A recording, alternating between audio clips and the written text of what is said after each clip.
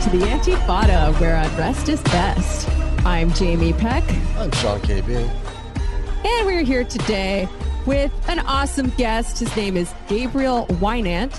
He is an assistant professor of history at the University of Chicago, as well as the author of The Next Shift, The Fall of Industry and the Rise of Healthcare in Rust Belt America, out now on Harvard University Press. Welcome to the show, Gabe. How you doing? I'm good. Thanks for having me. Yeah, huge pleasure. What'd you do? I know this podcast is going to come out a little bit later, but we just had a very beautiful loyalty day over the weekend. So what did you guys do for Loyalty Day? We had a beautiful Loyalty Day march here in the Hyde Park neighborhood of Chicago. Sure. It started it started at Jewel Osco Supermarket, and then we went to the University of Chicago Police Department, and Expressed your loyalty to them. Expressed their loyalty outside there for a while. Sure. And marched by the University Administration Building, and then to there's a kind of community center called the Experimental Station, where there's a union recognition campaign going on right now. So we wound up there. Very cool. Heck yeah, showing your loyalty to the labor movement. I showed my loyalty. I pledged allegiance to the flag. I got my Blue Lives Matter flag out. I walked around with it a little bit. And then I ran into this other march that was happening, like all these, labor people and like kids with red flags and stuff. I didn't know what happened, but then they beat the shit out of me. So my loyalty day was a little weird, man. I got to say, I don't know what was happening out there. Well, that's what's keeping you honest. You're in that conservative union. Right. Yeah. That's we have to have some countervailing forces or you're going to turn into fucking Archie Bunker, Pretty sure that in my union, there would be more people celebrating Loyalty Day than May Day, unfortunately. But so it goes. This is the United States of America. That's how it goes. That's right. And we have pledged our loyalty to it all over again. I just went to some barbecues. What's the story of Loyalty Day? Was that the thing that first happened in the 30s? Yeah, I believe it came out of the Red Scare. Let's see. Yeah, it was set in order to counter International Workers' Day and was conceived in the height of the second Red Scare. Oh, so the 1950s. Yeah, so just Labor Day wasn't enough. Yeah, no. They had to have an anti-May Day. Labor Day sounds too much like, you're still thinking about organized labor, right? You got to have something that's like, actually, no, this is fascism. Sorry. No, don't get it twisted. You remember maybe 8-9 years ago, something like that, when Eric Cantor, the Republican in Congress, I think he tweeted on Labor Day something like, I'm not going to quite get it right, but something like, I just want to, celebrate Labor Day by honoring all the small business people out there.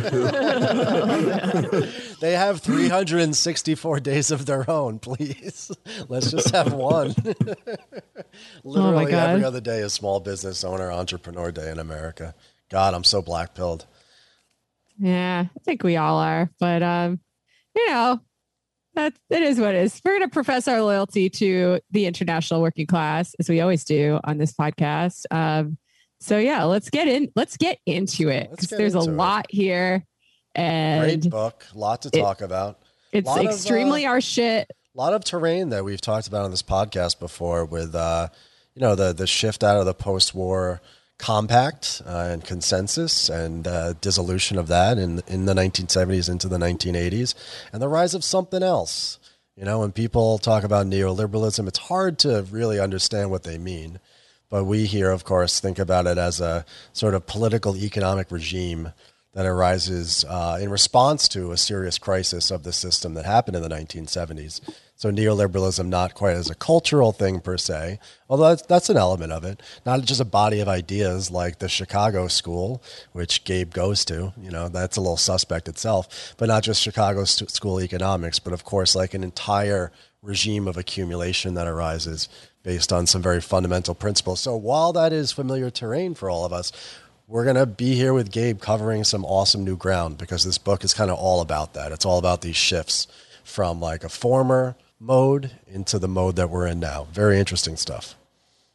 That's right. So, yeah, let's get into this a little bit. So, in your book, you track the decline of manufacturing and the rise of the healthcare industry in the Rust Belt, specifically in Pittsburgh. And I would like to know, why did you choose Pittsburgh and why did you choose the healthcare industry? Are there certain macroeconomic trends that you see particularly embodied there? Yeah, so Pittsburgh, it exaggerates certain elements of what we could think of as this larger transition in ways that are useful because they make it possible to see what's going on, right? It brings out kind of key features in grotesque ways, and then you can notice them and you can sort of generalize from there. So, Pittsburgh, for one thing, since the late 1800s, Pittsburgh has been a symbol of the Second Industrial Revolution, right? The age of steel and rail. Social scientists have been going there since the beginning of the 20th century and observers and journalists and ultimately organizers and activists to understand and grapple with and deal with what kind of social transformation was wrought by the kind of high moment of industrial capitalism. It's a city made in the image of the Second Industrial Revolution. It's literally on their football jerseys. Right. I mean, right. The football team is still the Steelers. The local beer is Iron City. I mean, it goes on and on like this. In fact, you may remember the song Black and Yellow. And Black and Yellow refers to coal and iron. Oh, okay. Not necessarily, there's a chain of sequence through which that meaning has been passed down from its original what it symbolized to appearing in the song, but and on the Steelers and so on. So a real although it's odd because iron is not yellow, but that's a separate issue. Could have been gold or something. I don't know. Yeah, maybe I have that wrong, but I don't think so. So there's a real archetypal city then for understanding the 20th century. Yeah, it's a real exactly. And to put it more concretely, in 1950, which is more or less when the book starts, 47% of employment in Pittsburgh was in either manufacturing, mining, construction, warehousing, trucking, or rail. So like blue collar, right? That's a much greater degree than any country's national labor market has ever been. So it exaggerates that. Steel was at the heart of that. Steel was by far the biggest subsection of that. And steel as an industry was already it became mature in the interwar period and was already kind of senescent or beginning to become senescent by the post-war period. So it also stretches out this process of deindustrialization in a useful way so we can watch it really slowly and kind of understand what's going on with it. As soon as the Korean War was over, basically, you could start to see the early signs of it. Then just the last part of this, healthcare, the transition from steel as a major industry to healthcare is very, very obvious and visible there. For one thing, the tallest building on the skyline is U.S. Steel Tower, but the biggest tenant is the University of Pittsburgh Medical Center. Right. It's their corporate headquarters. So they took USS off the top of the tower and put up UPMC on the top of the skyline there. So it's just like, it makes it very clear what's going on. Yeah, you say right in the beginning of the book that one of the other things that's interesting about Pittsburgh is how visible the sort of dead industry of steel and mining is in terms of the symbology of the city and what people think it stands for versus how invisible the actual labor that's taking place there is, right? So you have this very visible sort of steel sector that kind of has been passed down and with Steel City, but yet we don't really talk much about healthcare workers, not just in Pittsburgh, but there's no like larger narrative like there was to like the union steel worker in this country, in Pittsburgh or elsewhere, about healthcare workers. They seem to be invisible. Yeah, I think it's quite surprising to people when I tell them that healthcare is the largest sector of employment in the country. It's 14% of all jobs nationwide. It's more than that in places like Pittsburgh. And if you recite some of the kind of occupational issues that emerge out of the healthcare industry in an everyday way, understaffing, occupational hazards like, nursing home workers, for example, even before COVID, that was a very dangerous job and it has a very high rate of occupational hazard, mainly from lifting and moving bodies, or also things like needle sticks. People just don't know about any of this in the way that people kind of once knew, right, about black lung, for example, or other kinds of just core features of industrial production. Right. And that has to do, and we can talk more about this, with deep things, I think, about the kind of power and that some kinds of workers have enjoyed historically and others do not at the moment. All right. So, So in the first half of your book, you show how the political economy of this so-called golden age of capitalism, with all of the conflicts and contradictions embedded within it, how it laid the groundwork for this shift in class composition that would come later. So can you take us through a little bit of this process and the building blocks there?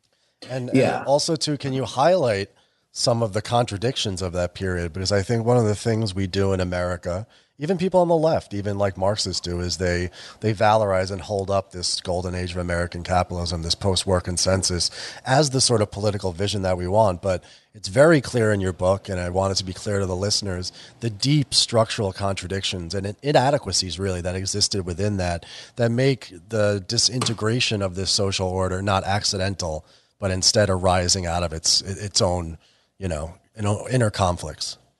Yeah, definitely. So I think the key thing to understand is that there was a period in the 1930s when the labor movement was kind of a broad movement of the working class in general in many ways. I mean, there was, all the issues of bureaucracy and authoritarianism in the movement and this kind of thing. But there was a moment when, in particular, the CIO was leading the working class kind of as a whole. But as that became increasingly institutionalized over the late 30s and through the war, and then as it encountered the Second Red Scare in the late 40s and early 50s, the industrial unions became increasingly parochial in their kind of political orientation and their economic function. So what that means is that they went from this kind of transformative. Having this kind of transformative quality at the head of the working social industrial unionism, basically. Yeah, to increasingly a kind of left-wing business union, relatively left-wing business unionism. Right. They got a little depoliticized, shall we say, more narrowly focused on the economic interests of their members. Right. And, this was, we could argue about whether they had an alternative or not. I mean, I think there are interesting questions one could talk about there, but I think we can agree that this is what happened, right? And in particular, one element of this that my book pays a lot of attention to is how when they failed to continue extending the kind of social democratic administrative program of the New Deal, in other words, creating new elements of state power in the welfare state, they instead retreated into constructing private welfare states for their members. In the late 40s and early 50s, the UAW, the steelworkers, the miners all do this, right? They build, in the miners' case, they literally build themselves hospitals, but the others negotiate their first healthcare plans and pensions and so forth. Famously, the Treaty of Detroit, adds cost of living adjustments, which I think is funny because you put in the book that it's like an internal privatized union monetary policy almost. Right. Well, I think that's a perfect example of the way in which the labor movement, if you're in it, right, if you're in one of these kind of protected areas inside this perimeter, you're kind of in a different political economy than the rest of the working class. So there's this structural division emerges within the working class that organized labor allows to emerge, or that begins to separate industrial workers and their legal dependents, their families, from the rest of the working class. And this is this enormous, ultimately fatal structural fault line in the New Deal order as a whole, which manifests in a number of different ways. It manifests very importantly in inflation, as you have some segments of the working class that are able to increase their wages in steel faster generally than productivity is increasing. And, that kind of gives you this monetary bubble that you were just describing, Sean, that of course drives up the price of steel. Steel is an oligopoly, so they can pass those cost increases onto their customers, in particular, who buy steel, auto companies and construction companies. And, that then in turn radiates out across the rest of the economy. So you have this kind of structural problem that for the organized industrial working class to continue to make gains, it gets increasingly pitted against those who surround it. And moreover, this creates tremendous pressure on their own employers to try to hold down their labor costs as much as they can. So the first chapter of the book is about 1950s in the steel industry, which are worth paying attention to, among other reasons, because it culminates in the biggest strike in U.S. history in terms of person hours. That's the 1959 steel strike. The steel industry basically tried to roll back work rules in the union contract. There was a master contract covered the whole industry. And they tried to roll back work rules that would allow them to reduce employment levels and, speed workers up in a variety of ways as a way of dealing with their rising labor costs relative to productivity. The union successfully resists this and eventually drags Eisenhower into settling the strike on their side, which is something that happens again and again to the 50s and 60s, is that big industrial unions are able to force even a Republican president to decide labor disputes on their side because they don't want to deal with what it will do to the economy as a whole to have 500,000 steelworkers on strike. Right. And a very similar dynamic, goes on in the UK until the 1980s. Until the National Union of Miners is finally defeated by Thatcher, they were able to do the same thing. So working class power builds this sort of bulwark, against all parties of the state until it doesn't anymore. Right. But, kind of the irony in this case is that because social citizenship, economic security is being routed out, pumped out into the working class through these industrial jobs, it creates a whole kind of cascade of subordinate positions of people who also in the working class have to kind of position themselves in relation to the economic and social citizenship and power of industrial workers. So famously, their wives, right? And this is what the second chapter of the book is about. Their wives have to, reproduce their labor power and reproduce the family. And there's a whole set of dynamics that kind of go on in that relationship that are very complicated and important.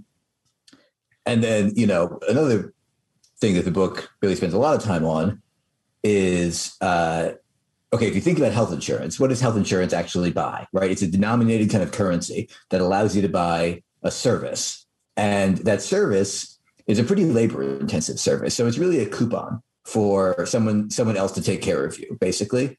And that someone else is overwhelmingly likely then as now to be a woman.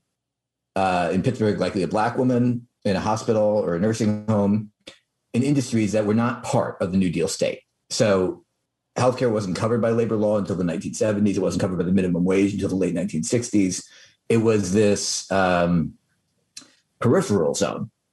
And the security of the insiders, right, depends on having access to these kind of various tiers of outsiders, the wives to keep the homes going, and then the nurses aides, right, who kind of work the hospitals and service the insiders. So the structural division within the working class is really important. Yeah.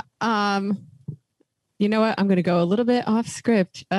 Please do. Let's go wild. Let's wild out on this. I mean, I think it's really important to recognize the ways that this, allegedly stable and just society ran on the unwaged or underpaid labor of people who were excluded from it, particularly, women and people of color. Because, there's a lot of people now who are like, we need to do the New Deal again, only make it not racist and sexist. But I feel like those things were sort of part of it because they saved a lot of money for capital, Yeah. I mean, I think, in a world where the late 40s somehow didn't happen, right, and labor continued advancing, then, maybe you would have had a kind of genuinely universalist social democracy that didn't subdivide the working class in this set of ways. And certainly, on the left wing of the labor movement, on the left wing even of the New Deal state, were, feminists and socialists and communists and real, anti-racist figures of different kinds, whose visions are all kind of crushed in the late 40s and 50s as the regime calcifies into its post-war shape, right? Any kind of social democratic agenda is going to have moments of advance and moments of calcification, right? Where the opposition, as it did in the late 40s, reorganizes itself, reasserts itself, and forces you to accept some set of compromises. And, it's not like FDR sat around scheming, or even Robert Wagner sat around scheming how to leave women out or leave Black people out, right? That wasn't what happened. What happened was in the process of political conflict that resulted. And that I think is a deep problem for this kind of social democratic reformist agenda. Yeah, word. So, okay. You also talk a lot about how the kind of legitimization and incorporation of organized labor into the state as this, kind of official player with a seat at the table. It was a double-edged sword for workers. Can you elaborate on this a bit? Yeah, I mean, it's worth, even in this kind of sort of denunciation of the New Deal state that I'm doing, it's worth acknowledging that by 1960, steel workers are making an average of I think about $27 an hour today. Tremendous transformation, and that came from that kind of incorporation in combination with the kind of collective power that they wielded. But it depended on the labor movement's ascent to its own de-radicalization. And that wasn't just oh, too bad there weren't communists anymore. That would have been rad. It's that it had to retreat from its more ambitious agenda, both in terms of things like we were talking about before, in terms of health insurance, national health insurance and this kind of thing. But also, the labor movement had to become part of the Democratic Party as opposed to a kind of semi-independent political force as it had been in earlier years. It had to become a kind of component of the Democratic Party coalition and concern itself with helping Democrats win. And it had to, again, accept a whole set of internal hierarchies within the working class. In steel, that manifests really importantly as racial hierarchy based on how seniority works inside factories, so that basically some parts of steel mills are the black shops. And those are the most dangerous ones and the hottest and most toxic ones. And Black workers are last hired and the first fired. And so all of that kind of comes with this set of compromises. Yeah. So, okay, moving right along to the crisis of profitability. You're fairly even-handed in the book as to whether this end to stable formal employment or, relatively stable formal employment, because it wasn't necessarily all it's cracked up to be, whether it's due to this worldwide crisis of growth and profitability, mediated in various ways by automation, but, it's complicated, or this more kind of open-ended dynamic you described that's contingent on traditional kinds of collective political intervention, or I guess non-intervention, as the case may be, the labor movement, laws, et cetera. Which explanation do you find more convincing? So I think there's two issues here. One is what causes deindustrialization. And on that, I actually, I tend to be kind of convinced by the Brenner Beninav kind of account I imagine you've talked about on this show. Oh, yeah, we are. We have pretty indeed. much Brennerites ourselves, yes. But, the book isn't actually able to answer that. That's not the kind of research that it is. So that's my own, I kind of buy that. But the book, I wrote it deliberately to be compatible with the kind of competing accounts. Because I think it doesn't, for the story I'm trying to tell, it actually kind of doesn't matter why steel jobs go away. So long as you accept the empirical fact that they're declining steadily even before 1980. However, the question that you're raising, Jamie, is about a kind of longer term question, right? Which is, okay, steel jobs go away, or industrial jobs more broadly do, and they're replaced by service industry jobs, which, as Aaron Beninav says, are generally less amenable to productivity increase.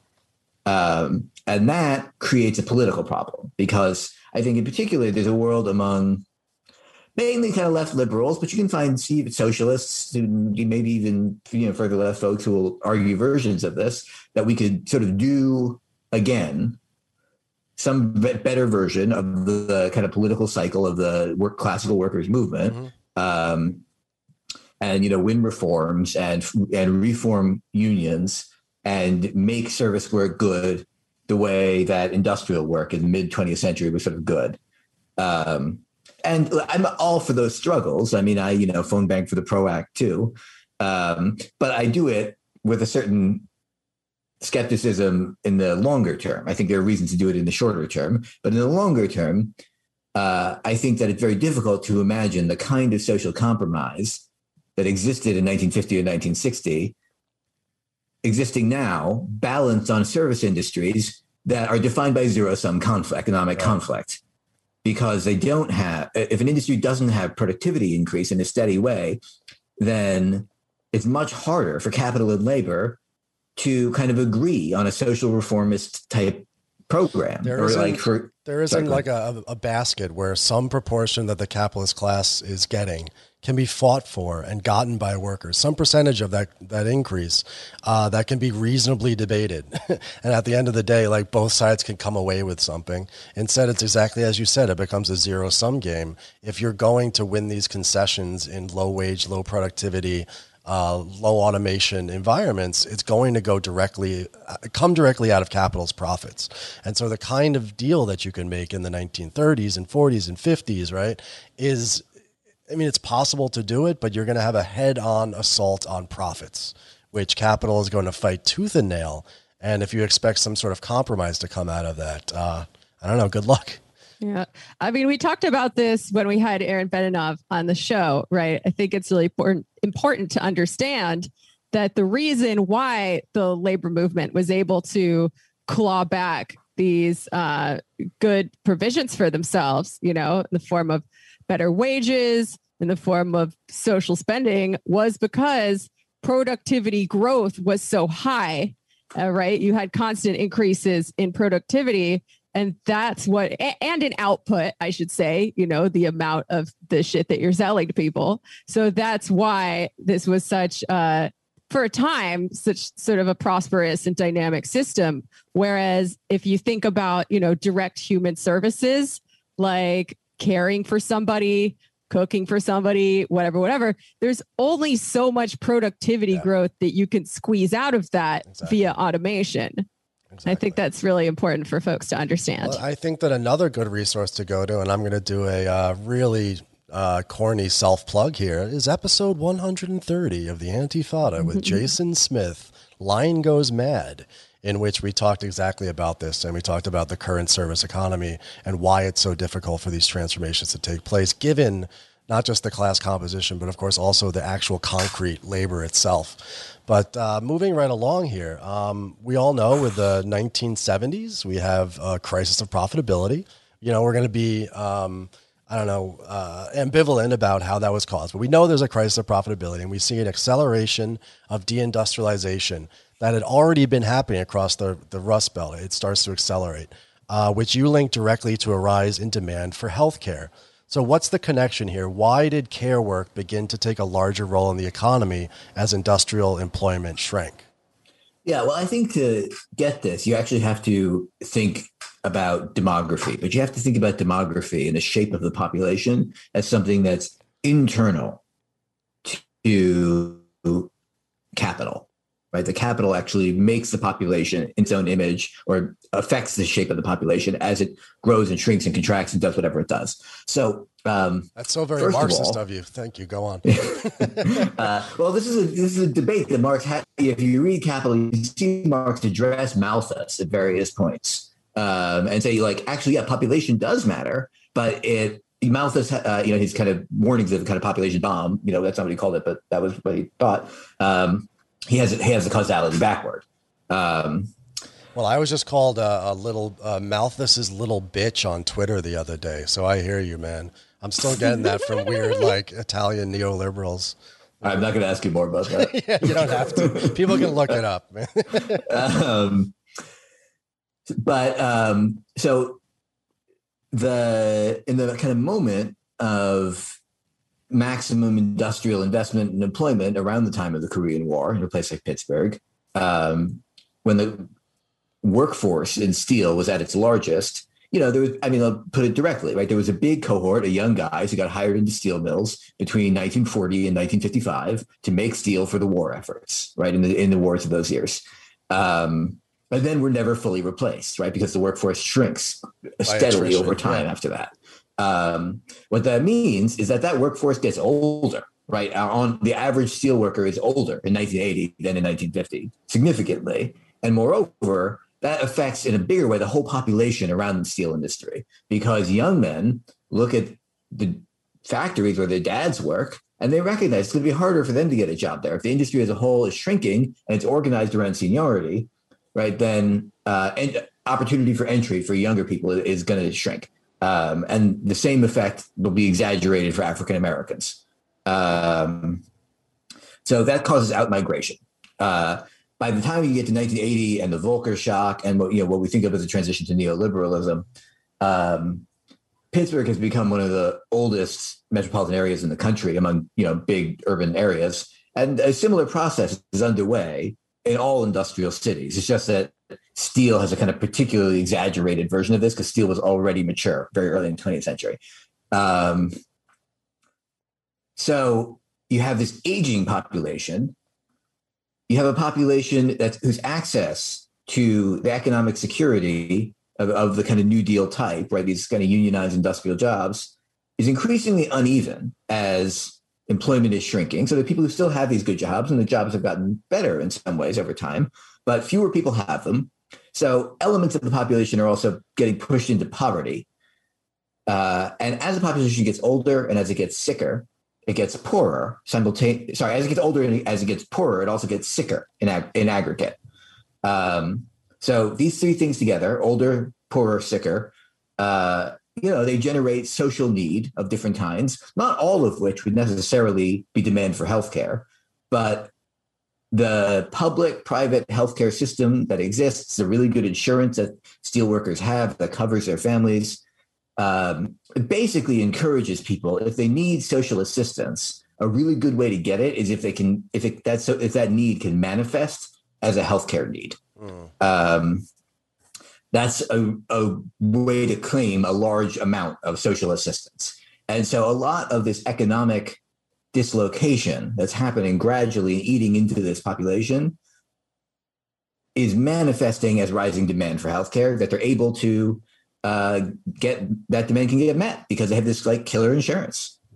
Only like a year ago, we were in the midst of a national conversation about Medicare for all.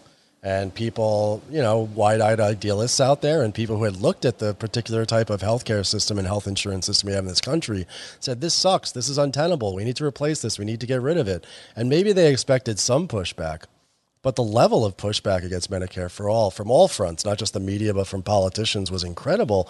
And it's because, unlike a lot of the other advanced capitalist countries, because we have this weird public-private government subsidies, government consumes, it doesn't produce healthcare and care, for example, it's eaten up such a large chunk of the economy that when you talk about eliminating, vast swaths of that, you're talking about a legitimate real hit to millions of jobs and also a ton of profits, more importantly. And of course, patronage schemes that politicians have along the way.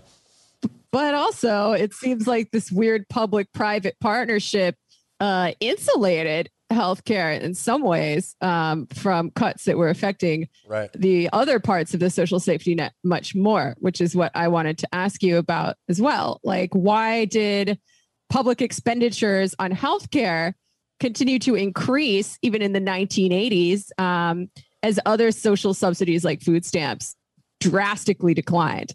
What was it about this weird public-private partnership that developed that made this happen this way? Yeah, this blew my mind when I figured this out. First of all, as we're saying, even before shit really hits the fan in the 1980s, in 1979, Pittsburgh's what they call hospital utilization is, in the year 1979, 1.6 inpatient days per capita. So what that means is if everyone in the region used the same amount of went to the hospital, the same amount. Everyone did an exactly equal amount. Everyone in the region would have spent 1.6 days in the hospital that year, which is nuts, right? It's like extreme, it's triple our national rate today. Yeah, I've actually never spent a single day in the hospital. I spent a couple nights, and it was for like maybe the most dangerous injury I've ever had in my life, and I haven't spent a night since. Right. Now, of course, everyone was not, in fact, spending the same amount. Knock on wood. Yeah. I did a compound fracture of my left forearm skateboarding back in like 1997, and I still have the scars to prove it. A little fun fact about me. I've never spent a night in the hospital. They had to cut me open and put plates and pins and everything like that. But again, that this is out of all of my years, that was the only case. That's a very incredible statistic. So if you'd done that in 1979 and you had the steelworker insurance plan, you would have been there maybe like 10 days. Hey, that would have been so bad. A little vacation. Just hanging out. Well, what happened was people used it like a kind of like medium-term care is a term that I sometimes use for it, right? It was like it didn't move as fast as it does now. And that led people to use it to kind of deal with like social situations that they or their family were dealing with. So, the daughter has to get a job for the first time because her husband has gotten laid off from the steel mill because it's the late 70s. And, the dad has some chronic shit and she used to take care of him, but she can't right now. And so they can kind of just like check him into the hospital for a week or two and deal with it later. Right. And they just exactly what they said was going to happen if we had socialized healthcare. Yeah. And, I don't think we should certainly not like blame people for doing that. They were using the resources they had. Right. But it also tells you that this is the one form of like social access that was really kind of plentiful. And so, like I said before, economic distress kind of got turned in various ways into healthcare demand. Then 1979 happens, the Fed deflates the dollar. For Pittsburgh, it's like a Great Depression. Unemployment rises by the early 80s to 17%. And this is the cycle when the steel mills all finally close, or most of them finally close. This environment you would think would drive down use of the healthcare system, right? Because people are losing their insurance. But in fact, it does the opposite for a few reasons. So one, there's a kind of just a financial reason, which is that the rising value of the dollar causes increased demand. Hospitals expand through borrowing on municipal bond markets. So hospitals all see this as an opportunity to grow. Even as capital is draining out of the region really rapidly, capital investment in hospitals triples from 1979 to 1980. It's like insane. And then it rises again really dramatically the year after that. So they're growing. Yeah. And just to add, because of the particular way that hospitals operate in this country too, that comes out of this previous era where it's not a government, VA is a government hospital, but largely they're nonprofits. They're these like strange little carve out in the economy where there's a ton of money going into them, a ton of people getting paid. There's tons of state expenditure with Medicare and Medicaid going into them, but they're insulated somewhat. Yeah, right. In fact, they're counter-cyclical. This was the thing that really got me. Right. So they can borrow on these tax-protected markets, right, of municipal bonds. They can pass through their capital costs, so their interest payments, basically, to Medicare. So Medicare will cover that for them. They have a guaranteed revenue stream from Medicare and Medicaid, not even to mention the kind of huge local anomaly of an industrial workers collectively bargain plan, which even for laid off workers will persist for some months or years. And for the huge number of retirees will persist in many cases for decades. So the economic depression that kind of crushes Pittsburgh in the early 80s is great for the healthcare industry. And it just feeds on it. Man, that's crazy to think something called a nonprofit system could be so tied into the logic of the market. Yeah, it's like, think about non-governmental organizations and how many NGOs do cop work. Very similar. We have funny naming conventions here in the United States. Yeah, well, you hear, but the average person hears nonprofit and they're like, "Oh, that's good. There's no profits." Well, it's interesting, I think, because you see this, I think, in a lot of elements of American like governance in the 70s and 80s, that these organizations, a community hospital in a steel town that was a nonprofit in the 50s and 60s. I mean, there were like corporate goons who ran them to some degree, but they were not actually trying to make money. They were trying to, stay above water, and that involved them doing gross things sometimes, but they weren't trying to accumulate for someone else. And in the 70s, as the demand for their services grows so much, and their access to the both guaranteed income stream from Medicare and Medicaid and, Blue Cross and subsidized debt is available to them, you can see the way that this social service starts to get finance like woven into its delivery. Right. And in fact, their ability to make good on everyone's needs and everyone's demands on them starts to rest on their ability to borrow. And, I read all kinds of documents where hospital administrators in the 70s saying, look, if you want us to deliver 1.6 inpatient days per capita, we're going to borrow some money and grow. And that seems to be what you all want. So let's do it. Sure. And it's, of course, at the end of the day, it comes down to how paltry our quote unquote social democratic state was to begin with, because all of these social problems are being foisted onto this healthcare system, as you mentioned. Right. And then it gets kind of it gets taken over from inside by capital, basically. It really reminds me, too, of conversations we've had about the prison industrial complex and the way all social ills are sort of foisted onto that as well, especially dealing with surplus populations, people who've been laid off from the traditional labor market, sort of in a similar way. I hate to be like all Foucauldian, like everything is prison, but I think a lot about the prison industrial complex these days, and the parallels seem really, really obvious. NGOs are cops, hospitals are prison, down with all nurses, smash the healthcare state. That's what we say here on this podcast. I mean, I actually think there's I make this comparison in the book explicitly, and I think it's, it troubles people, and sometimes you get pushback for it because we think that there should be a healthcare system, unlike a prison system, right? But you're totally right, Jamie, right? That it grows to manage both politically and economically and socially, to manage a displaced surplus population, to bring to bear available state power and capital to do that.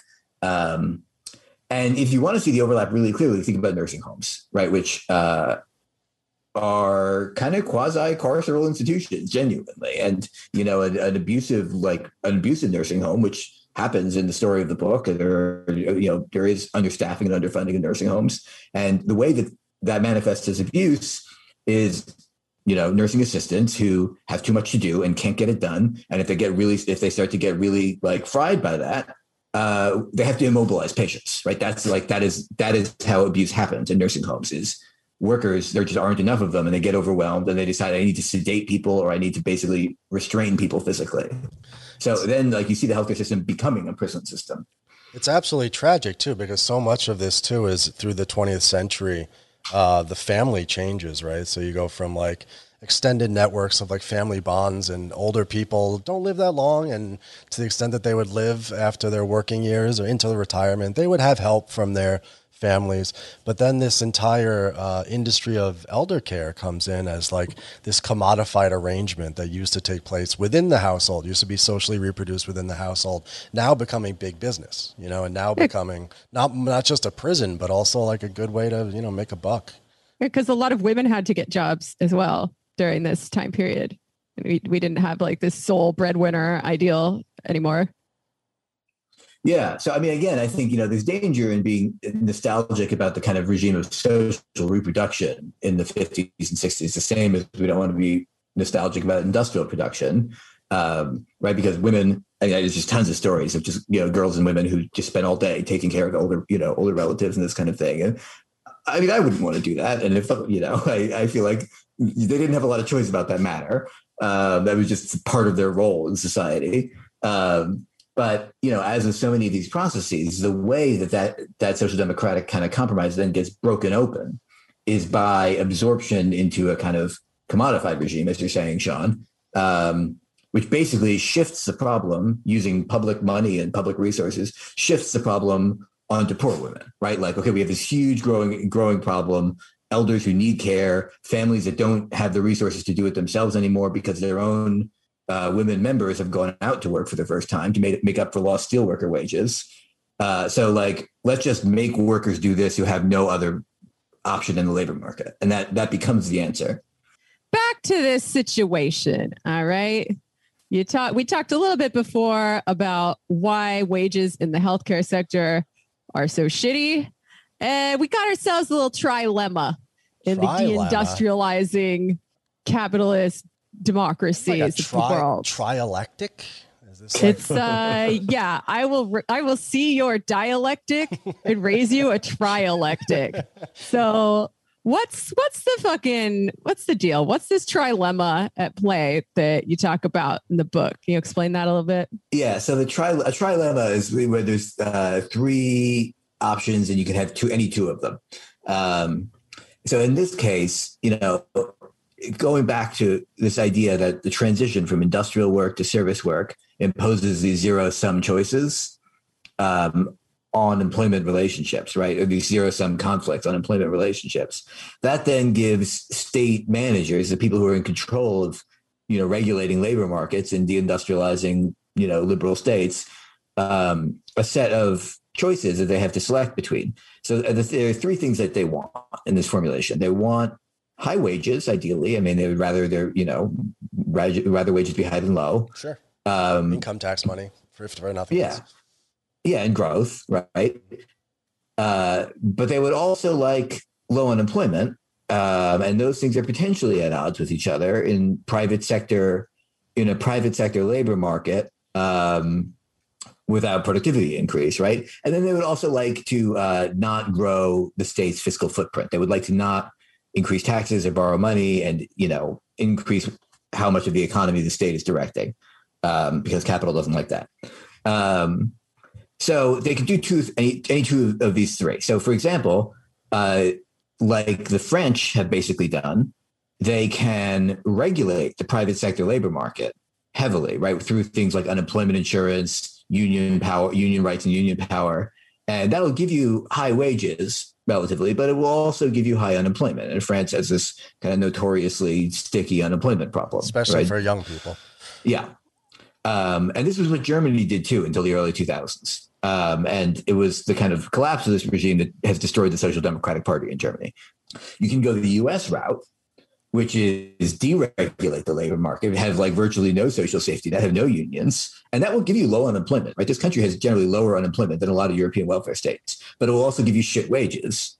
Or you can go the Scandinavian route, which is to take the service sector into the public sector, or more of it anyway, into the public sector. And that will allow you to then make service jobs, high wage jobs, but it means that you have to finance that somehow. So that's the trilemma, and this is a kind of literature, a kind of idea that emerges out of political science in the 1990s and 2000s, as all these countries were debating their equivalents of what was welfare reform in this country, right? All of these countries were doing things like that then, or trying to figure out if they should. One thing that the book is saying is we actually made our choice decades ago. Right. When we decided we didn't mean to, we didn't realize this is what we were doing. But when we decided we were going to build this whole unprotected, insecure zone for the service economy outside of the industrial economy to service the industrial economy as a kind of adjunct to it. In that moment, back in the 50s, we were deciding that we were going to go the low wage route. And so the origins of shitty service work, they lie inside the contradictions of the New Deal state itself, as opposed to something that kind of came after it in the 80s and 90s. Or simply a neoliberal attack. Right. Which is part of it. But yeah, I mean, in other words, neoliberalism, the material for it was already present in the New Deal state.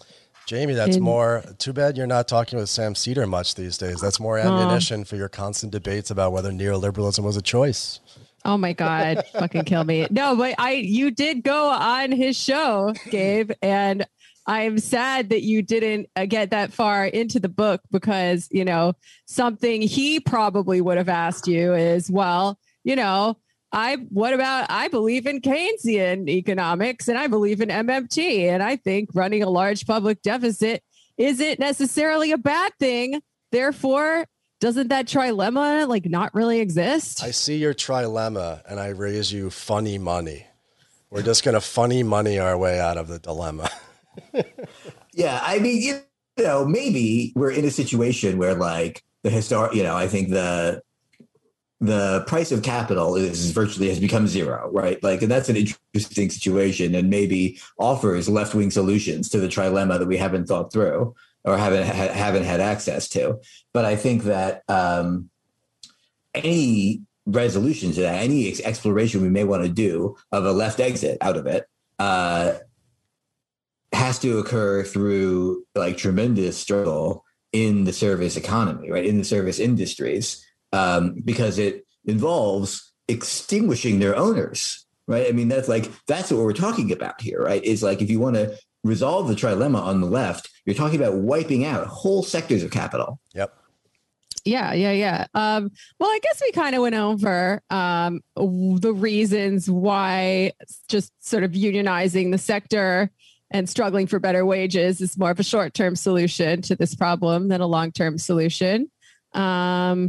I was also struck reading your book how a hospital system like UPMC could claim it has no employees when it is the largest employer in the area. And it really reminds me of like Uber or Amazon, like it seems like a microcosm in some ways of where the rest of the economy has gone since then. Yeah, it seems like it's like a generalization of the sort of like exclusionary economic factor, like exclusionary spheres that existed in the 1950s. It's coming from more and more industries and more workers, it seems. Yeah, I start the book with that anecdote of UPMC, which is the largest private employer in Pennsylvania. It employs about 100,000 people. Amazon employs only 500,000 people. So this is one hospital chain, right? That's a fifth the employment footprint of Amazon. And they claimed before the NLRB that they don't have any employees. And what they were saying, the details of what they were saying was that we're just a parent company. And, actually your dispute is with the various hospital subsidiaries that we have. There's no one company. And this is something very familiar in the kind of reformist labor world and labor law and this kind of thing, right? We have these campaigns against Uber and, against private universities and different kinds of entities that claim not to be employers in one way or another of their workers so as not to be subject to one dimension or another of labor market regulation. And, I'm all for like re-regulating them as much as we can. I mean, I think that makes sense as an immediate object of struggle. But the point I was trying to make in beginning the book with that was to say that this problem doesn't originate with the gig economy, right? That in one way or another, these workers have been not part of the kind of normative or standard employment relationship at any point. And so what we think of as the gig economy is actually kind of like an effect of that deeper set of social relations that, again, were established under the New Deal. And so, while it may make sense, I think it does make sense to orient ourselves in terms of immediate struggle around, trying to recompose some working class power through confrontation over kind of legal and labor market institutional issues like unionization and like employee status. It can't answer the final question, because the final question in regard to this industry, not in regard to capitalism, it has to do with the basic kind of existential nature of the industry. Because the real issue is not that UPMC is subcontracting employment to its subsidiaries. The real issue is that UPMC is a subcontractor for the public, right? That actually healthcare is a social service. It's part of what makes society. Healthcare institutions have been constructed through political and social regulation and subsidy in a whole bunch of different ways, as a result of political struggle, sort of democratic class struggle, that has created the kind of material out of which UPMC was made. But the provision of that service got subcontracted to these private entities that we call hospitals and nursing homes. And I think it's really useful to think about how the whole healthcare industry in these terms, because, I mean, anyone knows from any job you've ever had, right? Why does something get subcontracted? To hold down labor costs. That's what subcontracting is for. And that is literally, it's why the healthcare industry exists. And so if you want to deal with like the fundamental problem of why this largest sector of our labor market is such a shitty sector to work in, you have to destroy it. I'm here for that. Word. So, okay, more on the struggle. You talk about how care workers have maximized their own power, quote, when they have articulated the community of interest they share with their patients and communities who are simultaneously exploited and secured by the industry. This made me think about the recent wave of teachers' strikes, which were very much like a socially conscious community movement beyond just the interests of the teachers, the workers.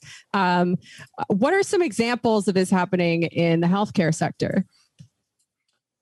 That's a really good question. I mean, it's been much harder to do in the healthcare sector. So we've seen a lot of sort of partial or fragmentary versions of this. In struggles around hospital access and keeping hospitals open, for example. I mean, here in Chicago, the University of Chicago Hospital, my own employer, operates it. They wanted to close their trauma center. It was the only trauma center on the south side of Chicago. So when people got, shot, there's a lot of people get shot on the south side of Chicago. If there was no trauma center here, they would have to go like 30 minutes further. That's real lives in the balance. And that's real lives in the balance, yeah. And obviously there was a kind of principle of like medical apartheid that was getting hashed out there. So there was a big struggle, a big movement that involved, students on campus and also workers at the hospital. There's unionized nurses there, and kind of community and neighborhood activists on the South Side, over a period of years, basically succeeded in leveraging the university to reopen its trauma center. And I think there are stories like this from across the country, some successes, some failures that you can point to. Yeah, they were doing SUNY Downstate in Brooklyn like 4 or 5 years ago, and it failed. But there was a big fight to try to keep the State University of New York Hospital in the borough. Yeah. I tell a story in the book from the late 70s, so it's a kind of different situation, but of a really abusive public nursing home owned by the county. 2,200 beds, which, I mean, just so you have some sense of scale, like your average general hospital is like 300 beds. Jesus Christ. Livestock, basically. Yeah, it was like a huge, warehouse. And, the county was losing tax revenue because of deindustrialization, was cutting funding that was leading to staffing falling while patient demand rose. Same dynamic I was talking about earlier. Places overcrowded, understaffed, and became a kind of concentration camp for the elderly. I mean, they were being physically restrained all day, sort of some were being basically tortured. And it was revealed, a kind of group of activists revealed what was going on there. And then it led to this big struggle because the county immediately was like, well, we'll just privatize it. Like, no problem. Let's just get this thing off our hands.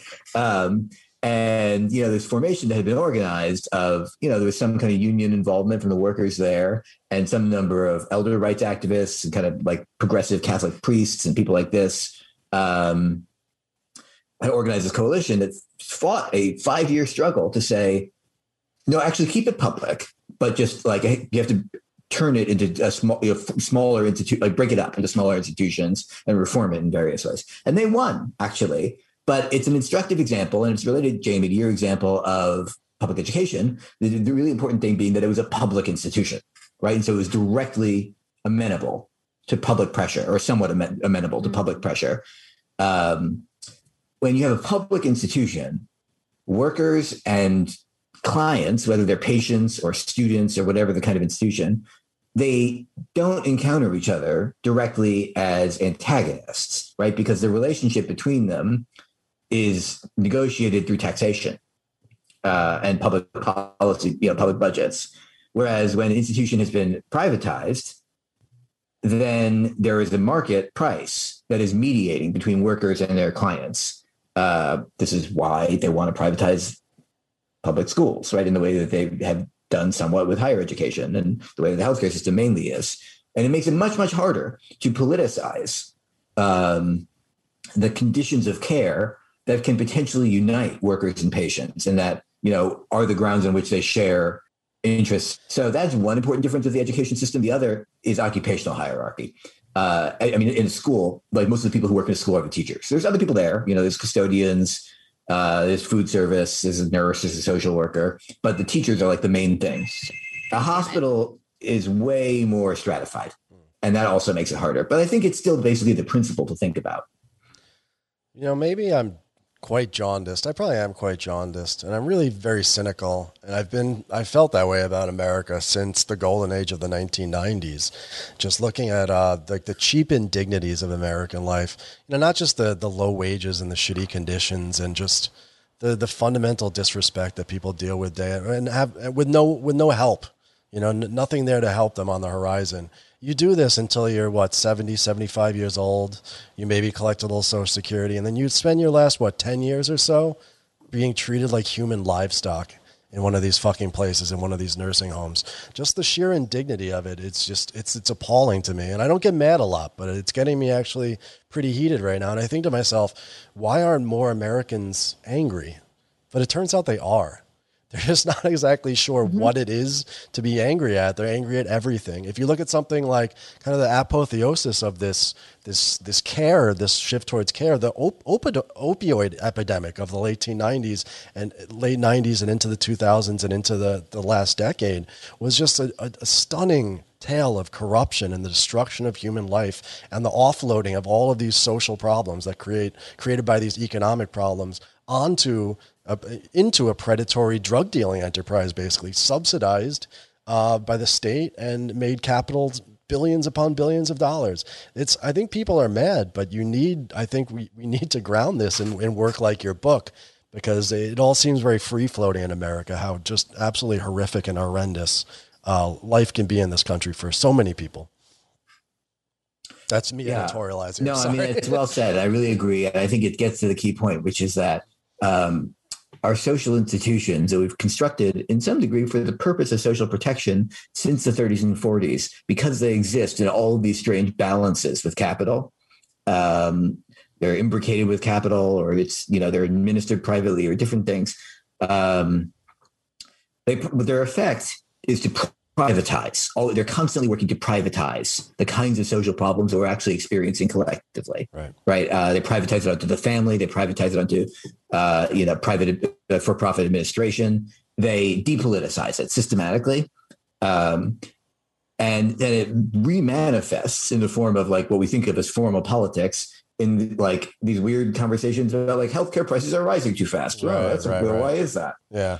Like single issue sort of things that pop up and they become a story for a little while, like the Sackler family and the opiates thing. Well, it was around for a little while, but of course nobody made the connection to them and the larger sort of structural historical processes that you're talking about. That's not what our media is for. That's not what our politicians are for. Yeah. I mean, not to mention, nobody's asking why people need so much healthcare in the first place. Yeah. Because, if we had more investment in a real social safety net, we wouldn't see as many health problems as we do. But, both parties really, but I guess the Democrats are the ones who are talking about it more. They like to pretend that health is this isolated thing that can be walled off and just talk about costs or whatever. Yeah, but I think that this is a good opportunity for me to try to make the optimistic take from my book. Please do.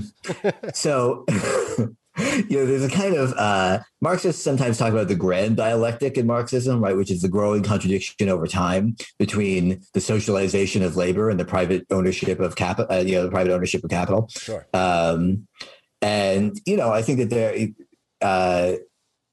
Are you telling me the value form's breaking down, dude? I'm here for that too. Yeah, I tell you the value form is breaking down, genuinely. Cool. And I think there's anxiety in some parts of the Marxist world that the grand dialectic is turned off. Right. And you can find people suggesting this going all the way back to the 90s or 80s.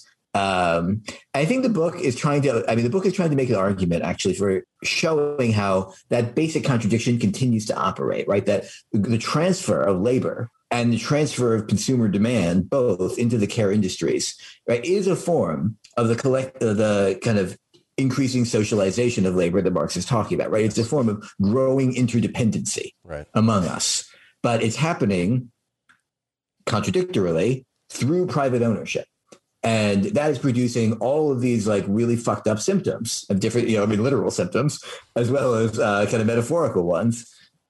And is kind of creating a dynamic where what could in principle be a positive or even kind of utopian transformation, right, which is our transition into being a society where what we do with our human capacities is take care of the vulnerable and sick and old among us. Yeah. I mean, that's a society I want to live in, if you just describe that to me without telling me anything about anything else about it. It's creating a situation where we are doing that. We are becoming that society, but we're backing into it in this really dark and perverse way. So the book is arguing that contradiction is intensifying and creating the social and political material to actually become a sort of properly organized society by shifting more and more of our human and institutional and social capacities into this endeavor. It's it's making it possible to imagine and even struggle for a world where that's what we do with our energies, but we don't just make poor women do it for everyone else. That's beautiful. Yeah, we talk a lot about about that on this podcast, like how collective care could be like truly socialized and collectivized and distributed more evenly throughout society. So it's not just poor women and women of color in particular who are doing all this work, right? Because it is good. It is good to care for people. We need to be doing that. That is essential labor, but we gotta, there's gotta be a better way. Okay. That points in two different, I have like two more questions I think we got time. It points to both of them. 10 minutes right? or so. So I'll just start with one and then go to the other. All right.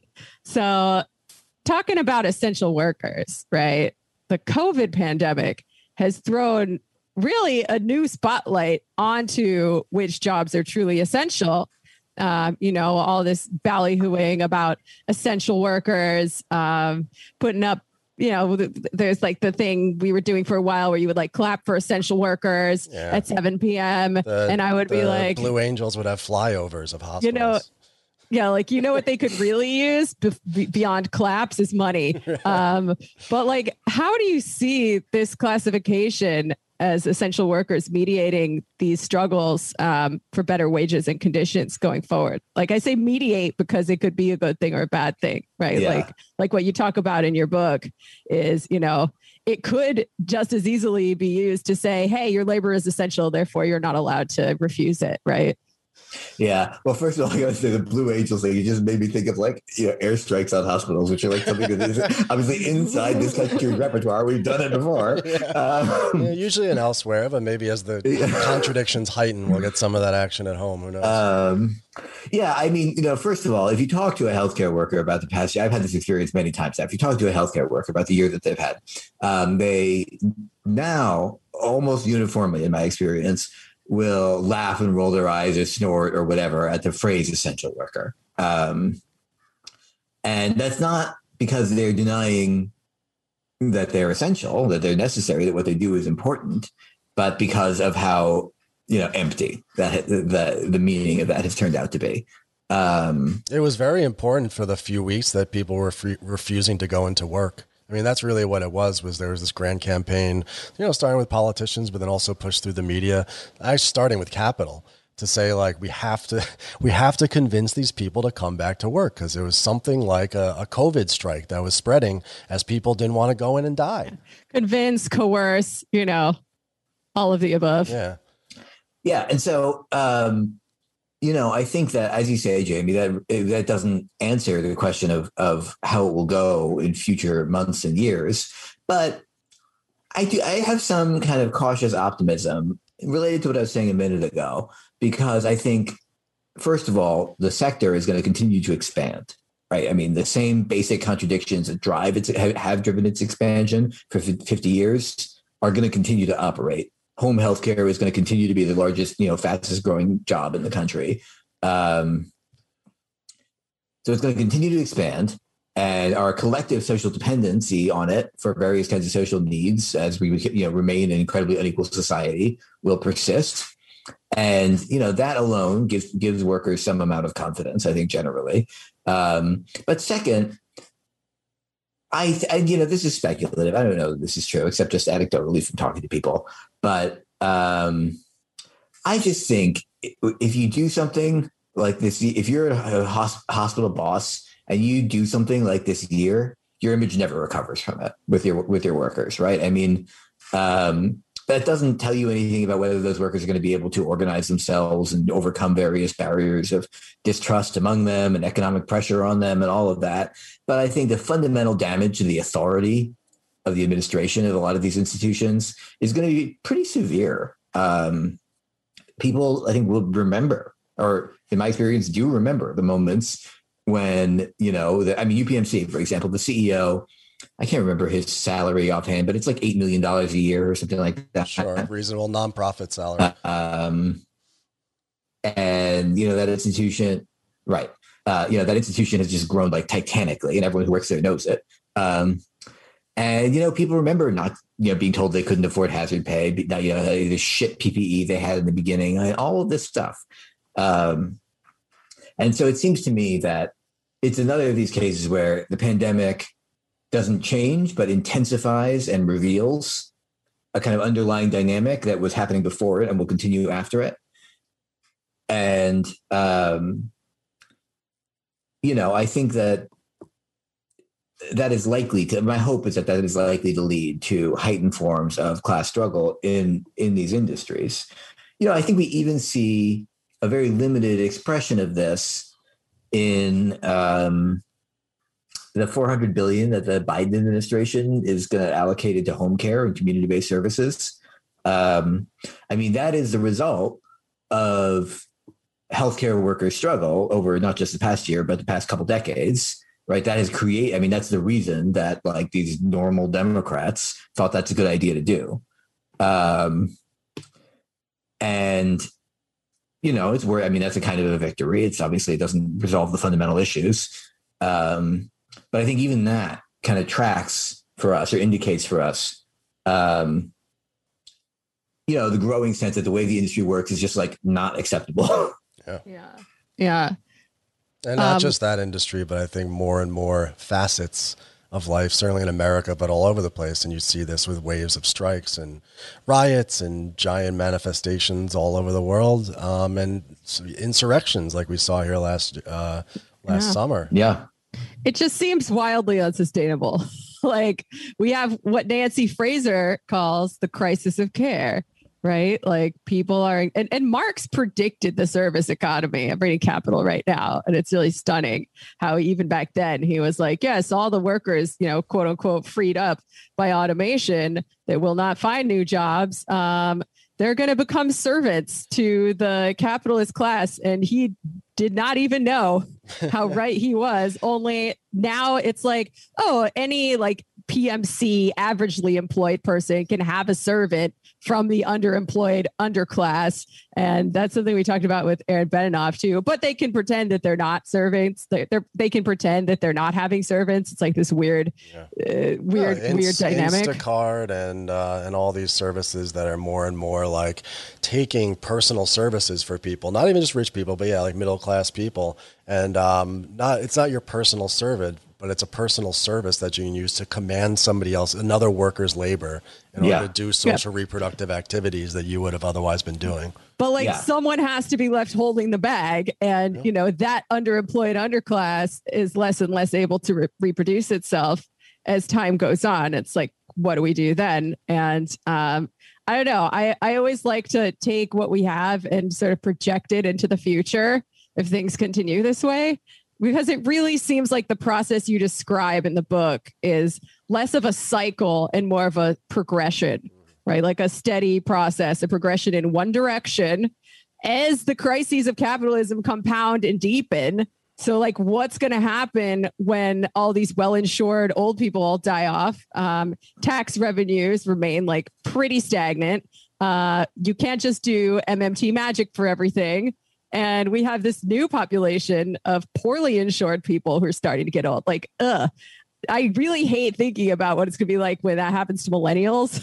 Because like, what the fuck? Like, how would that even work? Yeah, I mean, I think that it's very difficult to imagine our current kind of public-private social insurance system. I mean, I'm 34. I'm a middle to old millennial, persisting 30 years from now. I think it's for the reasons you say. I think that I mean, maybe I have it wrong, and we could sort of do another kind of new deal, and we could kind of establish new kind of actuarial basis for doing a kind of uneven securing of the working classes again. But it seems to me like the basic dynamic of more and more, you just named, of more and more people becoming servants of one kind or another, is fundamentally linked to the overaccumulation of capital, which is unlikely to be changed and should not in some way be. I mean, we don't want another round of industrialization. So, in that sense, there's no basis for anything except for the deepening and deepening and deepening of the cycle. And that is why I think that it's possible to struggle in the short term or the near, even the medium term, maybe, for reforms like, re-regulation of the labor market, improved health insurance, these kinds of things. And that is less likely to trap us back into a kind of 50s-like set of compromises, is because I don't think those compromises are going to be available. And so if we can reestablish more working class power and organization on that basis, is then likelier to open us onto a wider set of things we could contest. One can only hope. I like how clear-headed you are, like as a Marxist, as a communist. You're like, I know, you can't go back. I know like so many of these reforms are ultimately going to reach some limit, but at the same time, you have to keep pushing the struggle forward. You have to keep doing it, because what other option is there? Yeah, I mean, and in fact, it's not just that you can't go back, but that over time, the legacies of past victories, change meaning and corrode and, aren't even necessarily gone, right? So, I mean, a lot of what we've been talking about today has been the kind of reach 80 years later of things that the CIO won, or 90 years later, right? The things that the CIO won, compromise that it struck, and ways that those remain with us in complicated ways and have served as kind of instruments or mechanisms for the increasing socialization and exploitation of labor, both. And that's like a very paradoxical thing. We have to assume that we will encounter our own paradoxes. Yeah, we have to be comfortable with paradoxes. I think that's like one of the main missions that all of us have as communists or Marxists or whatever, is to kind of live within that realm, understand the paradox and the contradictions and whatnot. We love our dialectic, don't we, folks? Now we have the trialectic. It's good. It's three electics. Oh my God. Now that Trump isn't in office anymore, we can do Trump voice and it's not cringe. I mean, it's kind of cringe, but I don't care. It's cringe and I don't care. That's the name of this episode.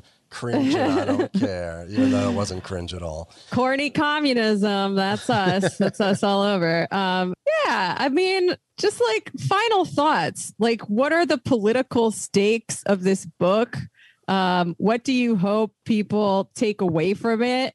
What lessons do you hope they learn? I mean, I know what I'm taking away from it, which is, I've had my own suspicions confirmed that we cannot simply return to this this quote unquote golden age of capitalism, which is never all it was cracked up to be in the first place. As you really illustrate with all these accounts from workers who even like the so-called aristocracy of labor, they were just like angry and fucked up. Their wives were angry and fucked up. Black people were angry and fucked up. It wasn't really working that well for everyone, even at its height. But what do you hope people take away from this? What do you hope people do? I guess, what I hope people do is try to think about the ways that the working class is structurally, materially, internally divided and differentiated, right? That is a part of the nature and structure of it historically, and it's part of capitalism. It produces that differentiation, but simultaneously that differentiation always produces a potential unity. and potential organization and potential recomposition. So the very thing that around which the working class fragmented, like I was describing before, right? Who was inside and who was outside the New Deal social compact, that led to all this reliance on these weird hybrid institutions that kind of bridge the inside and the outside, hospitals and nursing homes, the healthcare system. And decades later, I think has now created an opportunity for rebuilding some kinds of solidarity, across lines of race and gender and age, and labor market position.